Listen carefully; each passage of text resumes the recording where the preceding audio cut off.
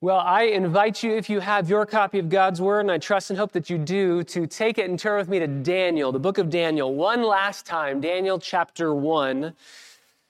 It was May 8th of last year that we began our study in the book of Daniel, 34 sermons in this fascinating book. Every time we start a new sermon series in a new book, I'm always going into it with high hopes and expectations, but every single time I am so much more encouraged than I thought I was going to be, whether our study through Judges or Habakkuk or Jonah or Revelation, now Daniel. And here we come to the end of this sermon series. I know we've had many opportunities over the last few years to say goodbye to dear friends moving out of California or even just moving away from the area. And you know that you're not going to see them for a long time. You know you're not going to see them with the frequency that you used to see them. And there's that sense of pain. You're excited for them, but you hug them a little bit longer. You don't want to let them go. You know that there's a finality too. I'm going to say goodbye, and then sure, we'll text, we'll talk, but we won't get to see each other with the same regularity. And that's exactly how I feel this morning. I'm sure that we're going to go to Daniel over the course of the next years together, but not with the same frequency. So we're really saying goodbye to Daniel this morning, and I want to just hug him a little bit longer. I want to reminisce together. I don't want to leave just yet. So one last sermon in this amazing book. And if you've been here through our whole study, this will be hopefully, Lord willing, an encouraging and helpful review as we go through the main lessons that we've learned. We'll take a little survey of the entire book. And if you're here for the very first time, or maybe you were just here a little bit later through our sermon series in the book of Daniel, I pray that this will be a really encouraging time to catch you up to speed and, in a nutshell, just get what we were able to get through the last several months together in this book. So actually, I want to read Daniel chapter 4. Turn to Daniel 4. I want to read Daniel 4, verse 34 and 35, which really, I think, is the theme of this entire book. Daniel chapter 4, verses 34 through 35. And it's so ironic, even that I believe that these are the theme verses in this book. They were spoken by a pagan king who God humbled and brought to himself. At the end of the days, I, Nebuchadnezzar, lifted up my eyes toward heaven. My knowledge returned to me, and I blessed the Most High, and I praised and honored him who lives forever, which we just sang about. Because his dominion is an everlasting dominion, and his kingdom endures from generation to generation, and all of the inhabitants of the earth are accounted as nothing.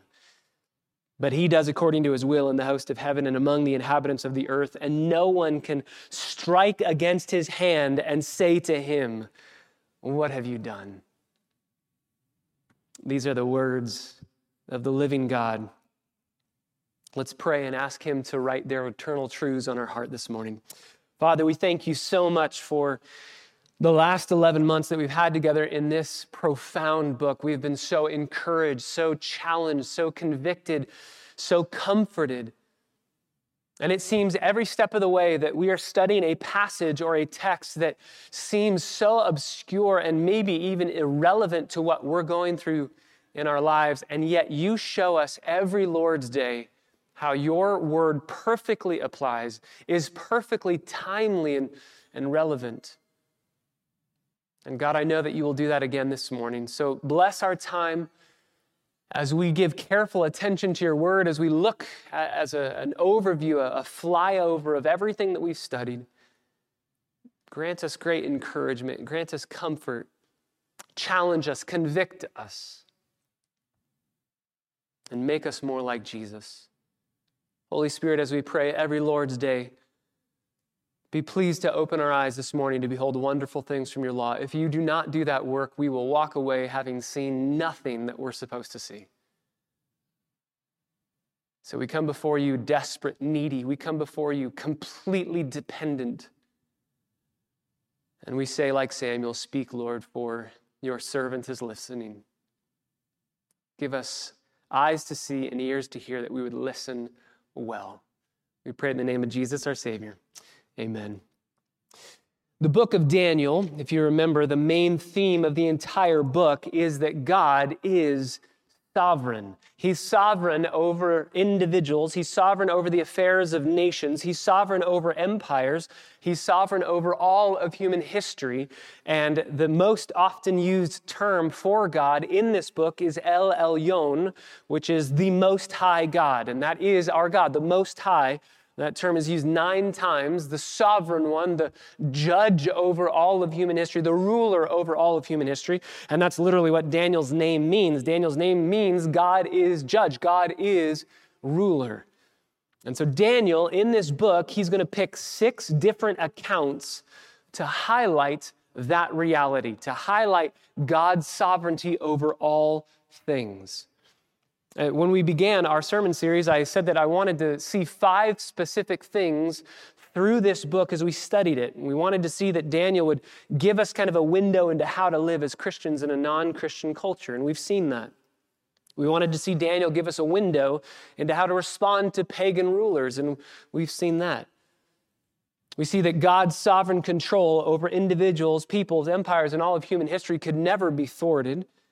We've seen a window into how God's sovereignty protects and sustains his people. And we've seen how God is sovereignly working to bring about salvation for all who would put their trust in him. And so what I want to do this morning is I want to just do 2 basic things. I want to do a survey through the book, just really quickly. We're going to do a big flyover of the whole book. And then I want to ask, so what? So we're going to do a survey through the whole book, and then we're going to ask, so what? Based off of our study, based off of everything we've learned, what are we to take away moving forward into our daily living? So let's start in Daniel chapter 1. Daniel chapter 1, you remember this chapter was about the food issue, right? The eating of food that the pagan rulers wanted Daniel and his friends to eat certain things, and they said no. Verse 1, in the 3rd year of the reign of Jehoiakim, king of Judah, Nebuchadnezzar, king of Babylon, came to Jerusalem and besieged it, but it was the Lord who gave Jehoiakim, king of Judah, into his hands. Often we saw that phrase, the Lord gave, the Lord gave. Nebuchadnezzar thinks he's the one who's doing this, and he's the one who's won, and he's the ruler who has taken Daniel and his 3 friends captive. But it's actually God allowing, delivering, purposing, planning, and ordaining. Daniel was carried away in the first stage of the deportation. There were 3, you remember, from Jerusalem into Babylon.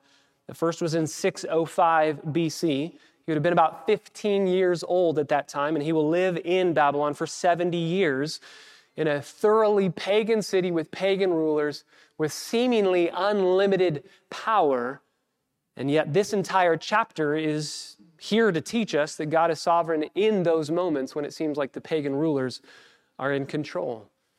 We saw that God was faithful in the sovereign execution of his judgment. That was verses 1 through 2. We saw that God is the one who delivered Israel into Babylon's hands because he promised, if you do not repent, you will be disciplined. And that's exactly what happened. But God sovereignly blessed the obedience of his children when his children in this chapter said, we cannot bow down and serve your gods. We cannot worship your idols. We cannot do what you're asking us to do.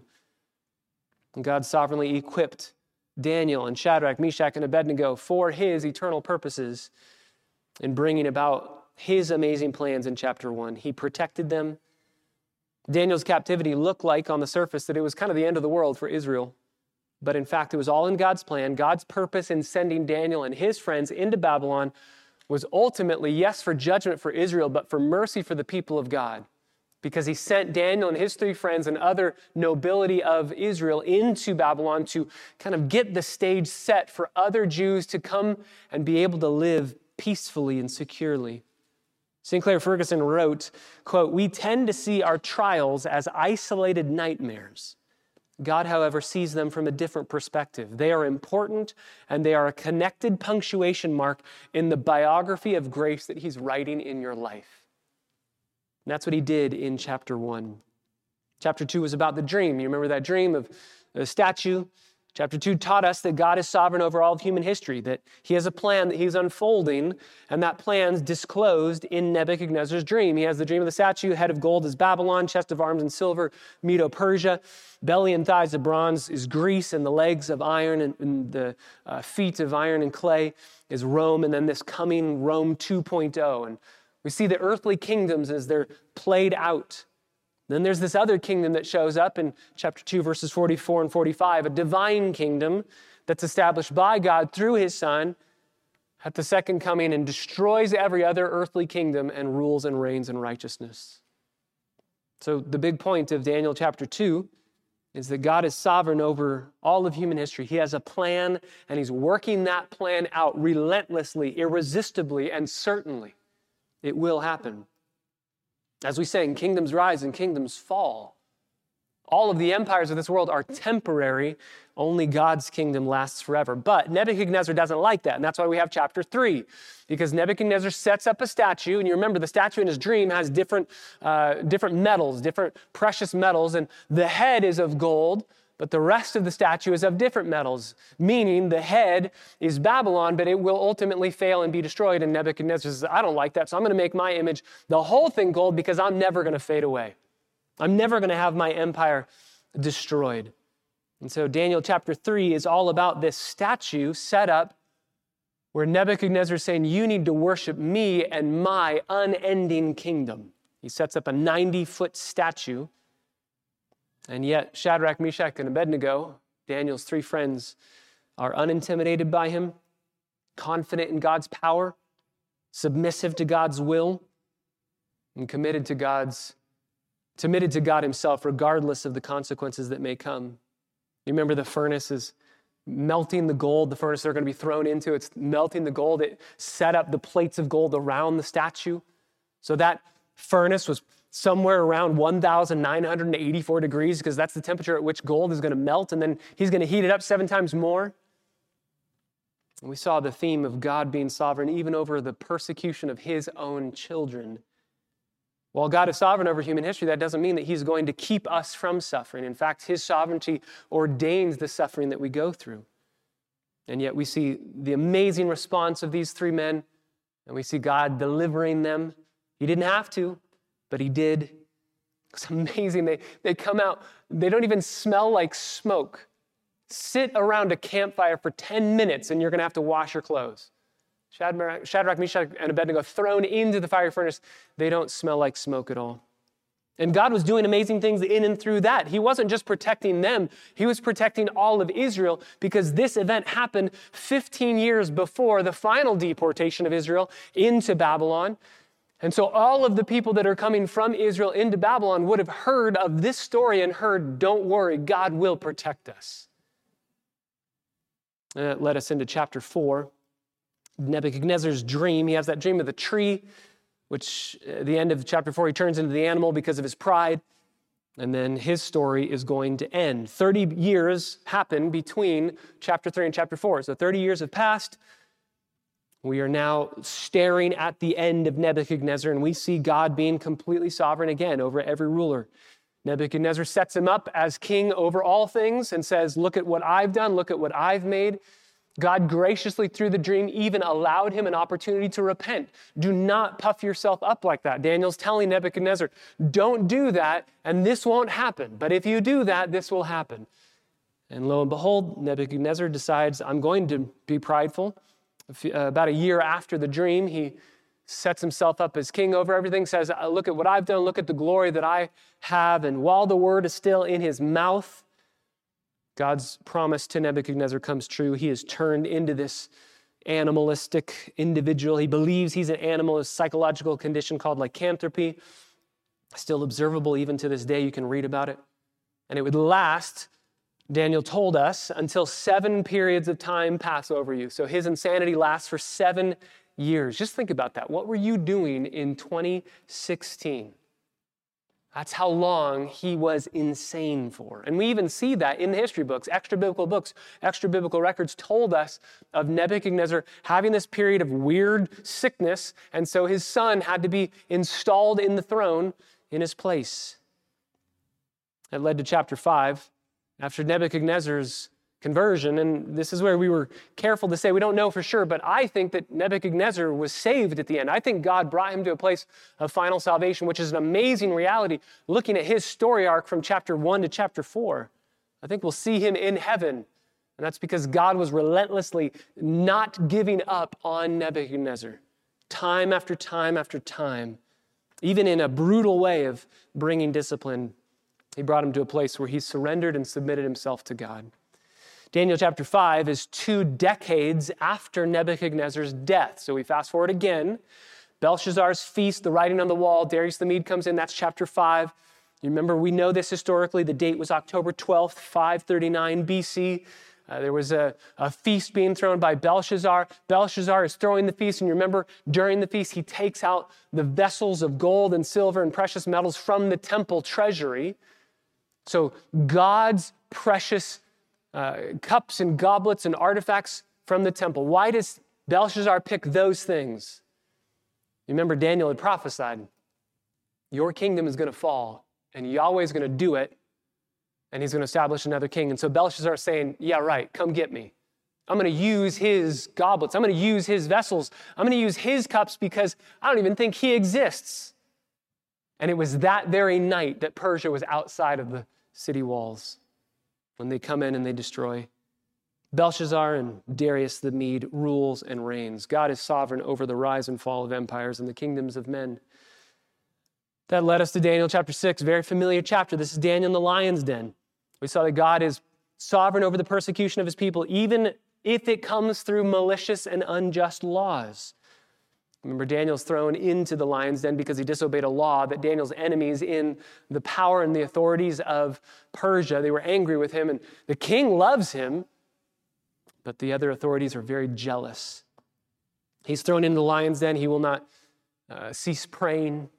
He's thrown in the lion's den. And very interesting, rather than spending the night with Daniel in the lion's den, we actually spend the night with the king. We're staring at his anxiety because he loves Daniel and he doesn't want anything to happen to Daniel.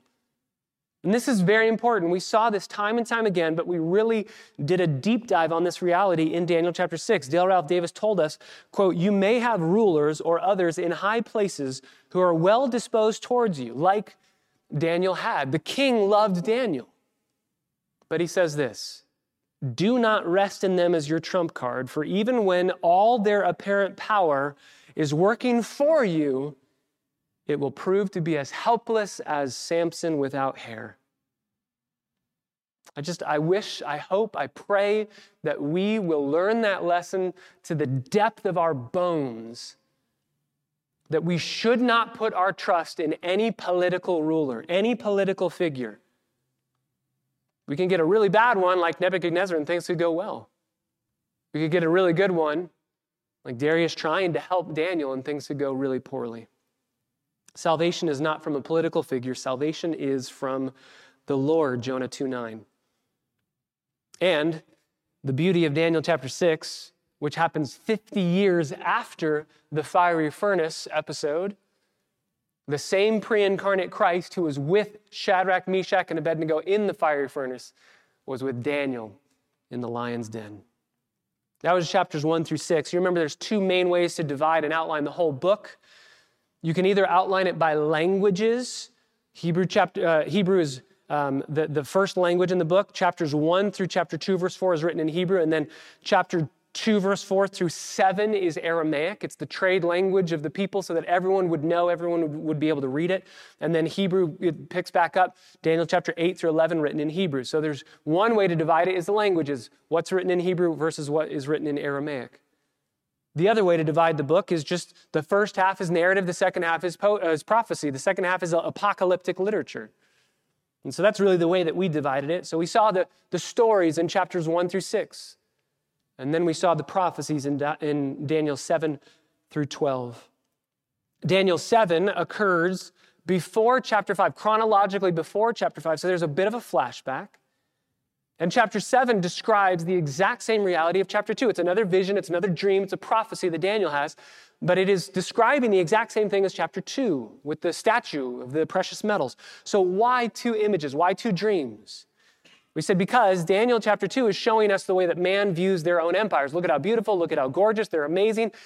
And chapter 7 shows us God's view of those same empires. They're beastly. Remember, there's a lion, represents Babylon. There's a bear, represents Medo-Persia. There's a leopard, represents Greece. There's a 4th beast with iron teeth, represents Rome.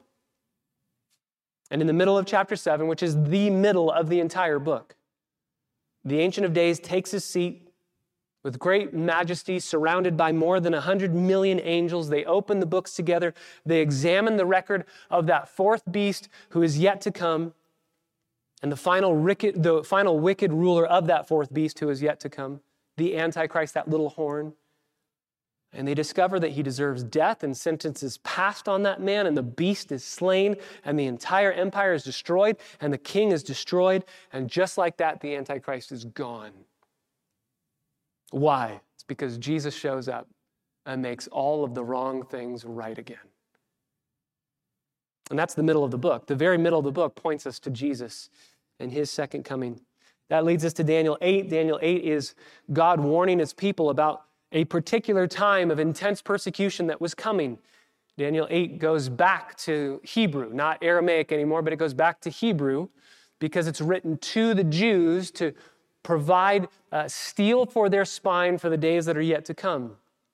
We see the image of the ram and the goat. The ram represents Medo-Persia. The goat represents Greece.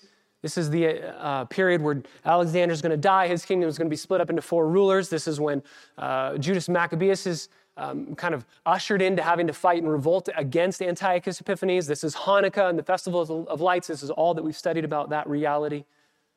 And there is a lot of ink spilled in the book of Daniel about this guy named Antiochus Epiphanes. It's a lot of ink about him.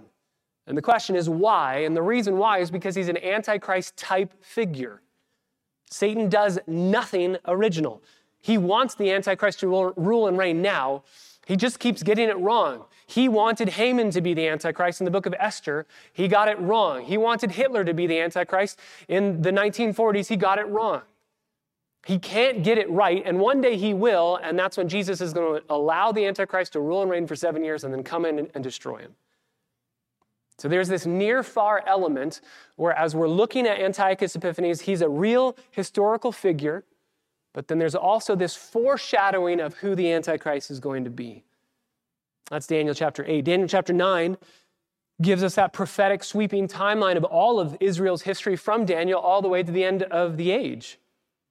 Daniel was praying. You remember Daniel was saying, God, you promised we would be in exile for 70 years. It's been 70 years. When are we going back home? And this is God's answer to Daniel, the 70 weeks being decreed. The bottom line from Daniel chapter 9 is that God is not done with you now, Israel, and God will not be done with you all the way through the end of the age. He's going to protect you. The entire tribulation period of tribulation and great tribulation, Daniel's 70th week, that period of 7 years that is yet to come, is focused on Israel. It's focused on redeeming Israel and bringing Israel back to a place of full trust in Jesus as Messiah. And that's what's going to happen.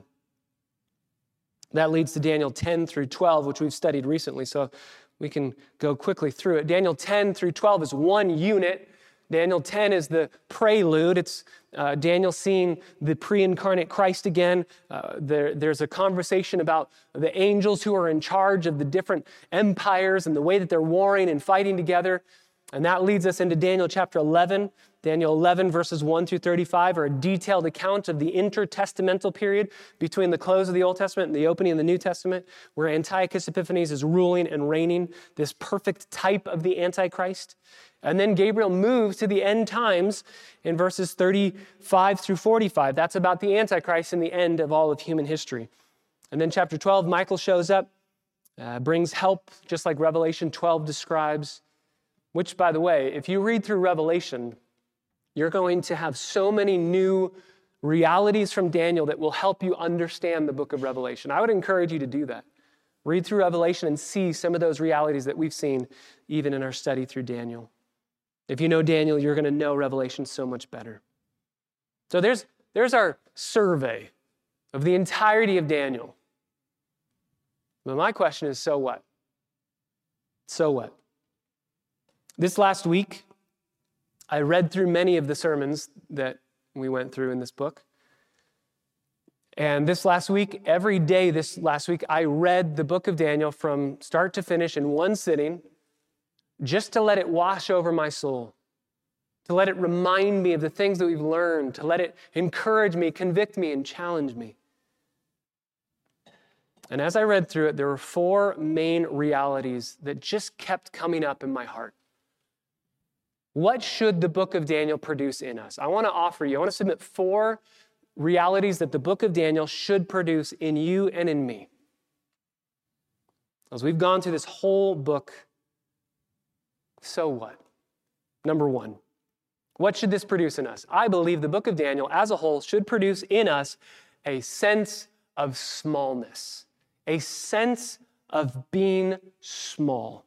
Even as I was reading through it, you look through these thousands of years that fit inside these verses. Sometimes 1,000 years is inside of half of one verse.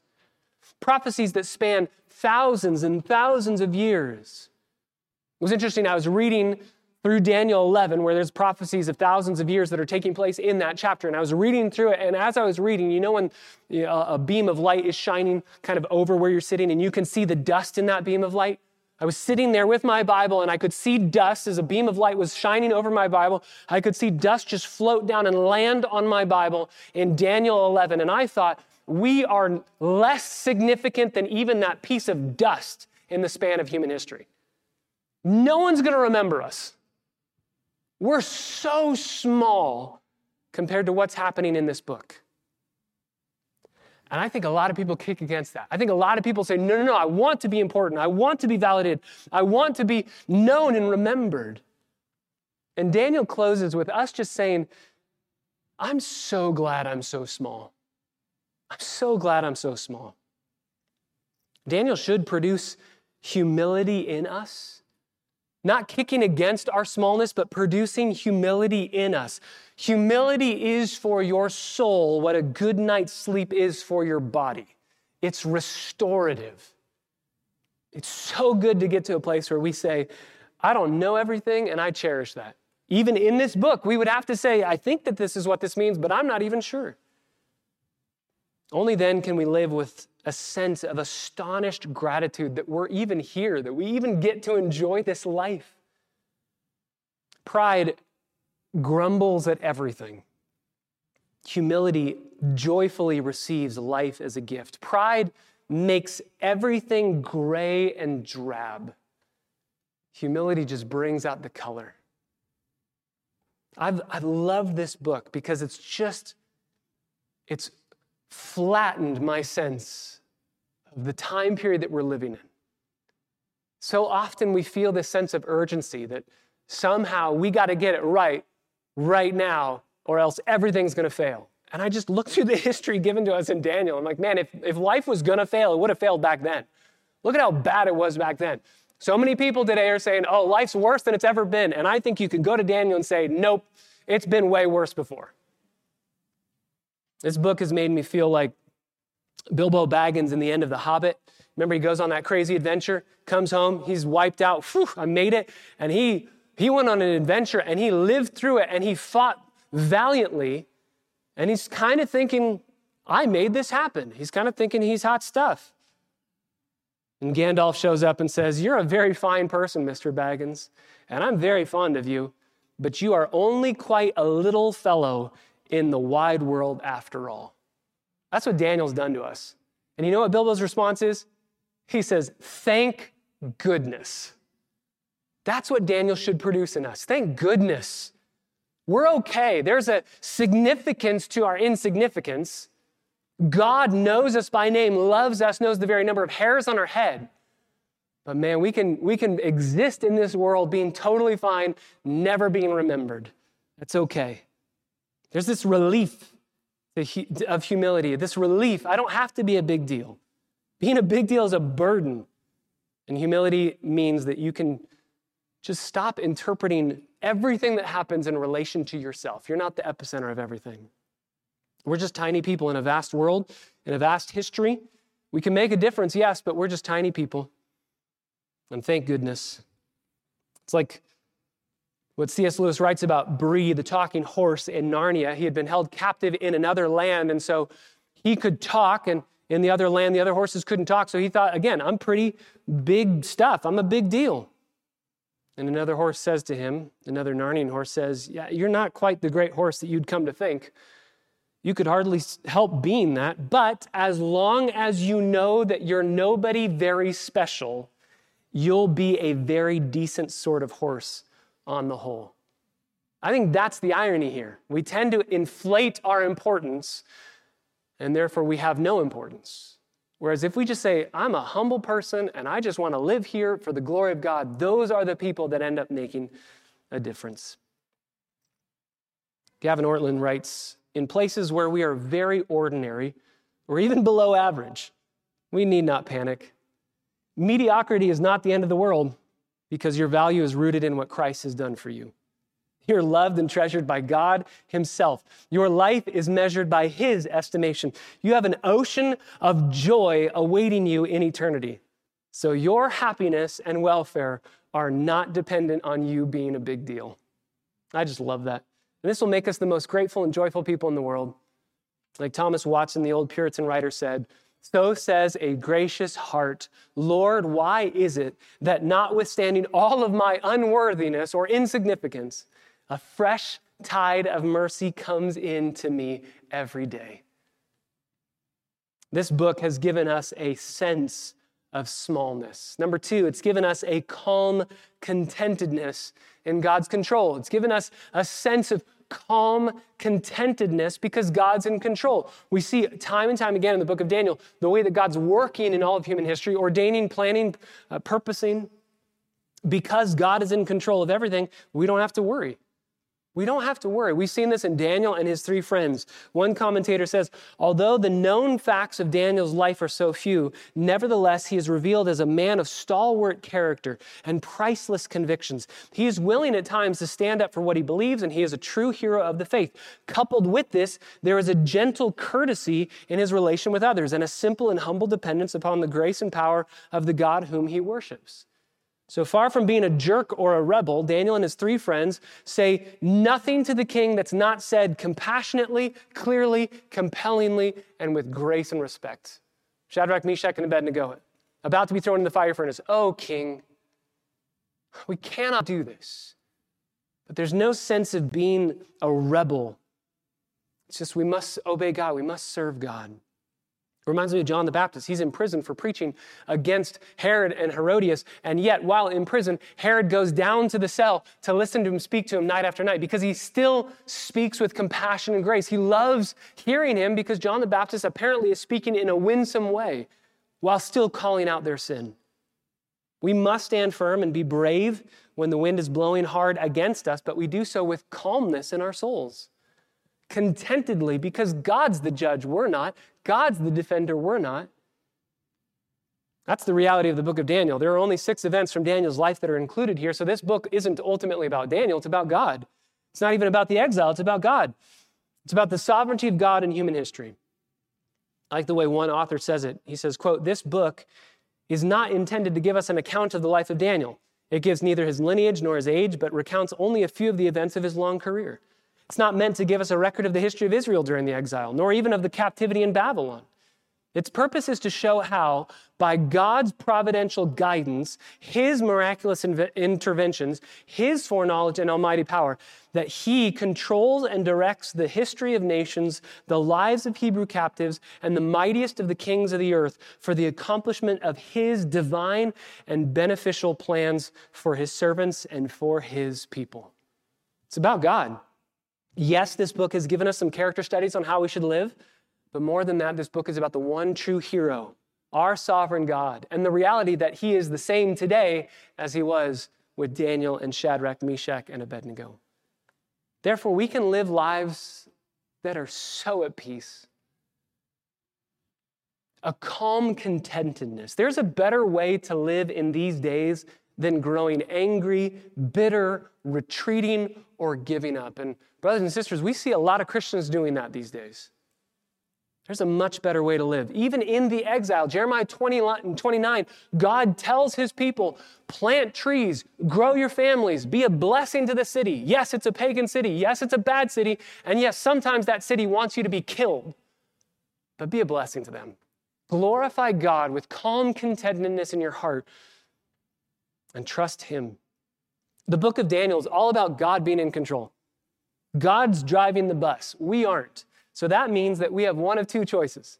You can either sit on the bus, gripping the seat in front of you with white knuckles, worried at every turn about what's going to happen to you in your life and to our nation, to our world, or you can sit back and enjoy the ride. It's your choice, but here's the bottom line. You're going to get to the same destination no matter what you choose. That's kind of the point of Matthew 7, right? Matthew 7, Jesus says, worry and anxiety doesn't even help do anything. It doesn't even accomplish anything. So stop worrying because you're going to get there in the end anyway. Either get there with white knuckles going, I wish I was in control and I'm not and I'm terrified, or you could say, God, you're in control and you're better than I am at this thing. So we trust you, God.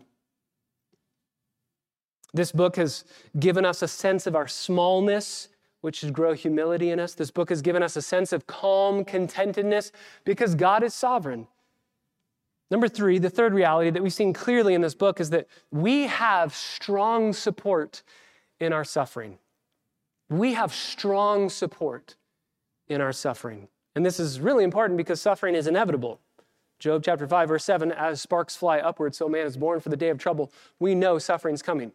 1 Peter chapter 4, verse 12, brethren, do not be surprised by the fiery trials that overtake you, as if this were some strange thing that were happening. No, we know in this world you will have tribulation. It's a promise, money-back guarantee from Jesus himself. And we struggle with this.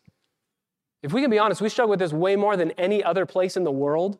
American evangelicalism struggles big time with suffering because we think if we're suffering, we must be doing something wrong. And God's word says, actually, suffering is unavoidable, inevitable, and a part of God's perfect plan. We've been taught time and time again in this book that suffering is always purposeful. God never wastes the suffering of his children. In this book, we've seen that God is purging, refining, purifying, making his glory known. The Puritan Samuel Rutherford said, a pool of standing water will turn stagnant.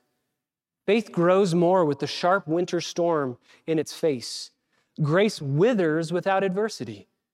And then he says this, you cannot sneak quietly into heaven without a cross. Oh, we wish we could. But you cannot sneak quietly into heaven without a cross. Your suffering, my suffering, it's never purposeless. 1 Peter chapter 1, verses 6 through 7, Peter writes to his brothers and sisters who are being persecuted. In this you greatly rejoice, even though now for a little while, if necessary, you've been distressed by various trials, so that the proof of your faith, being more precious than gold, which is perishable, even though tested by fire, may be found to result in praise and glory and honor at the revelation of Jesus. What Peter is saying is the suffering that you are going through is producing something in you to validate, confirm, and show you that you have faith. Don't you want to know who you are? Don't you want to know how to live wisely in this life? Don't you want to know how to be compassionate and sympathetic towards others who are going through suffering? Don't you want to know if you really, really trust God? Then you need suffering. You need it, or else you won't know those things. There's no way to really know if you trust God, and if your trust in God will get you through the trials unless you go through the trials. There's no way to know, is my faith in God real, or do I follow him and love him just because of the things that he can give me? This is the whole book of Job. Do you serve God for God, no matter what it costs you, or do you serve God because he is the butler to your agenda? He serves me and makes my agenda happen. Just think of Shadrach, Meshach, and Abednego. If their agenda is, I want a happy life where nothing bad happens, and God has given me that, even though we've been deported into Babylon and exiled, God's giving me a good life here in Babylon, so I'll keep serving him. The moment that they find out we're going to be thrown into a fiery furnace if we do not bow down and worship a false god, that's when they throw God away and they say, we'll worship this other God because my God has failed to keep me safe in my agenda of having a good life. That's the whole premise of the book of Job. Satan says, Job loves you for no reason other than the things that you've given him. And God says, I'll take that bet because Job loves me for me. Suffering proves, what do you love God for? Do you love God for God, or do you love God for the things that he can give you? God is worthy of our affections. And suffering reminds us that even if things are going badly, if we have God, we have everything that we need. The Lord is my shepherd. And because he is my shepherd, I shall not want. Literally, I have everything that I need. There is nothing that I need that I'm lacking. Suffering shows you that. But the beauty of the strength and support that we get in suffering that we've seen in two very specific places in Daniel, but throughout the whole book, is that Jesus himself walks with us in the suffering. Isaiah chapter 43, verse 2, when you walk through the fires, I will not protect you, not guard you, not help you. I will be with you. I'm going to be with you. Dale Ralph Davis says, sometimes God allows hardships to reach us because he wants his mercy to reach beyond us.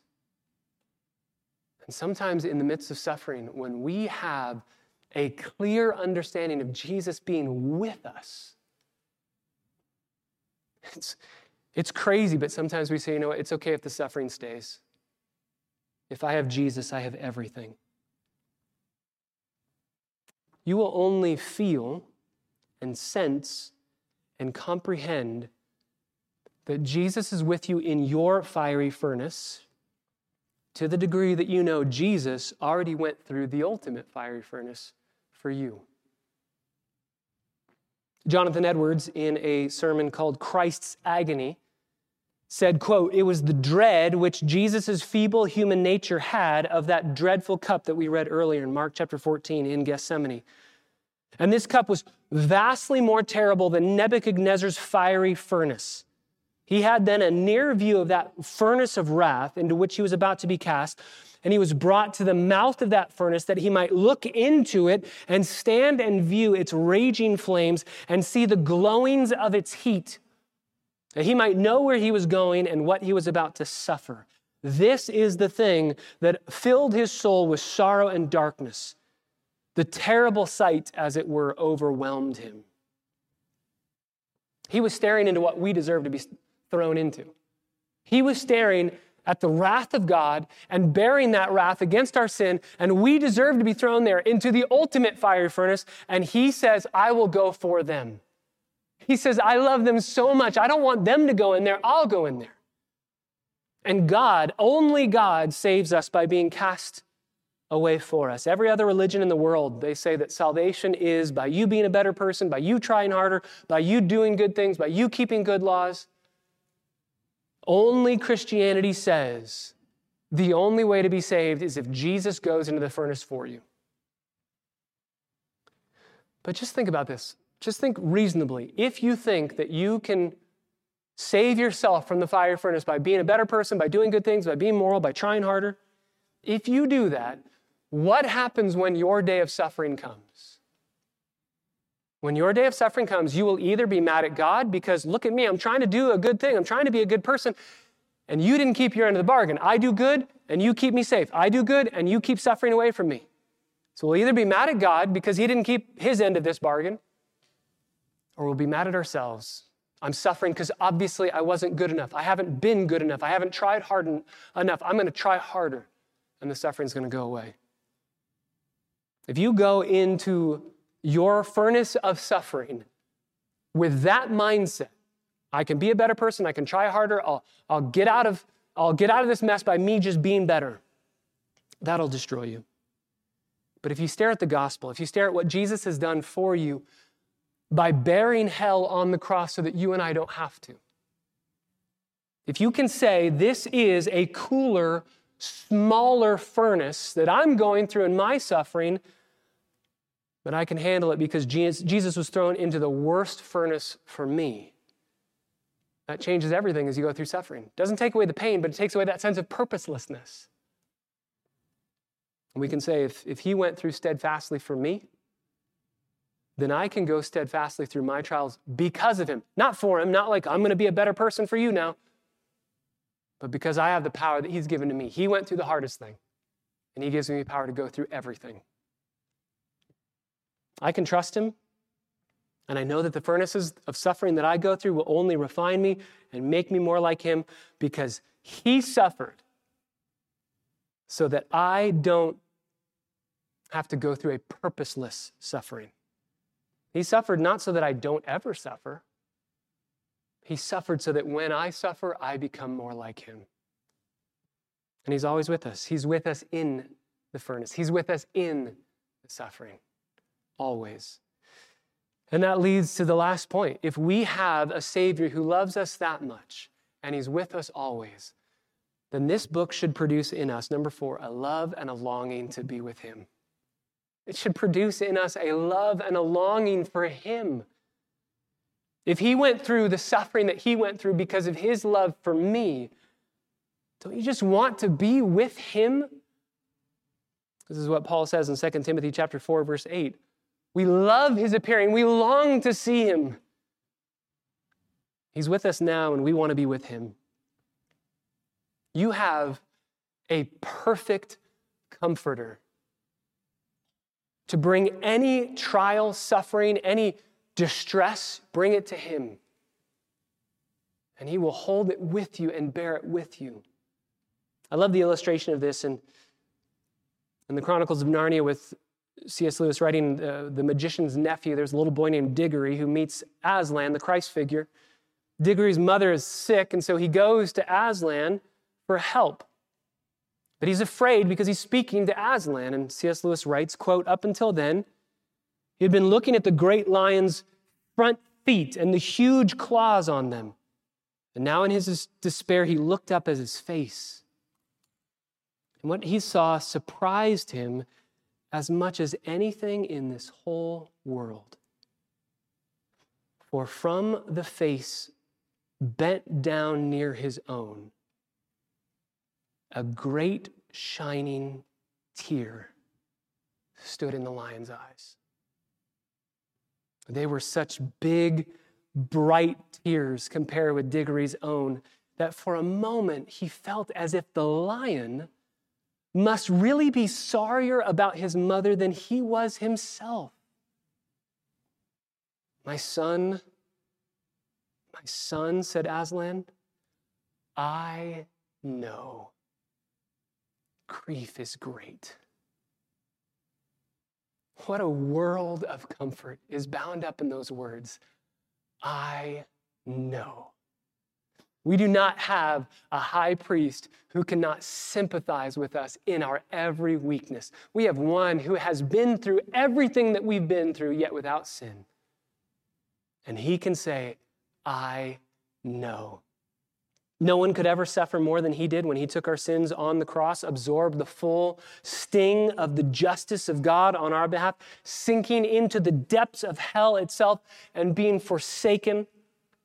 Because of this, Jesus is the perfect friend to sufferers. He could not be better suited or better prepared to heal your heart and to meet every need you have. We have seen time and time again this sense of smallness. We've been given a sense of calm contentedness because God's in control. We've been shown that God is our strong support in the midst of our suffering, and that's why we long for his return because of our study of this book. I think perhaps my favorite scene in the entire book was Daniel's 3 friends in the fire furnace. You remember they're thrown in, and there's a 4th man that shows up. And as they exist in that fiery furnace, and Nebuchadnezzar and the soldiers looking on are amazed and they wonder, and Nebuchadnezzar says, bring them out. He yells, come out. I think that's my favorite part of the book of Daniel.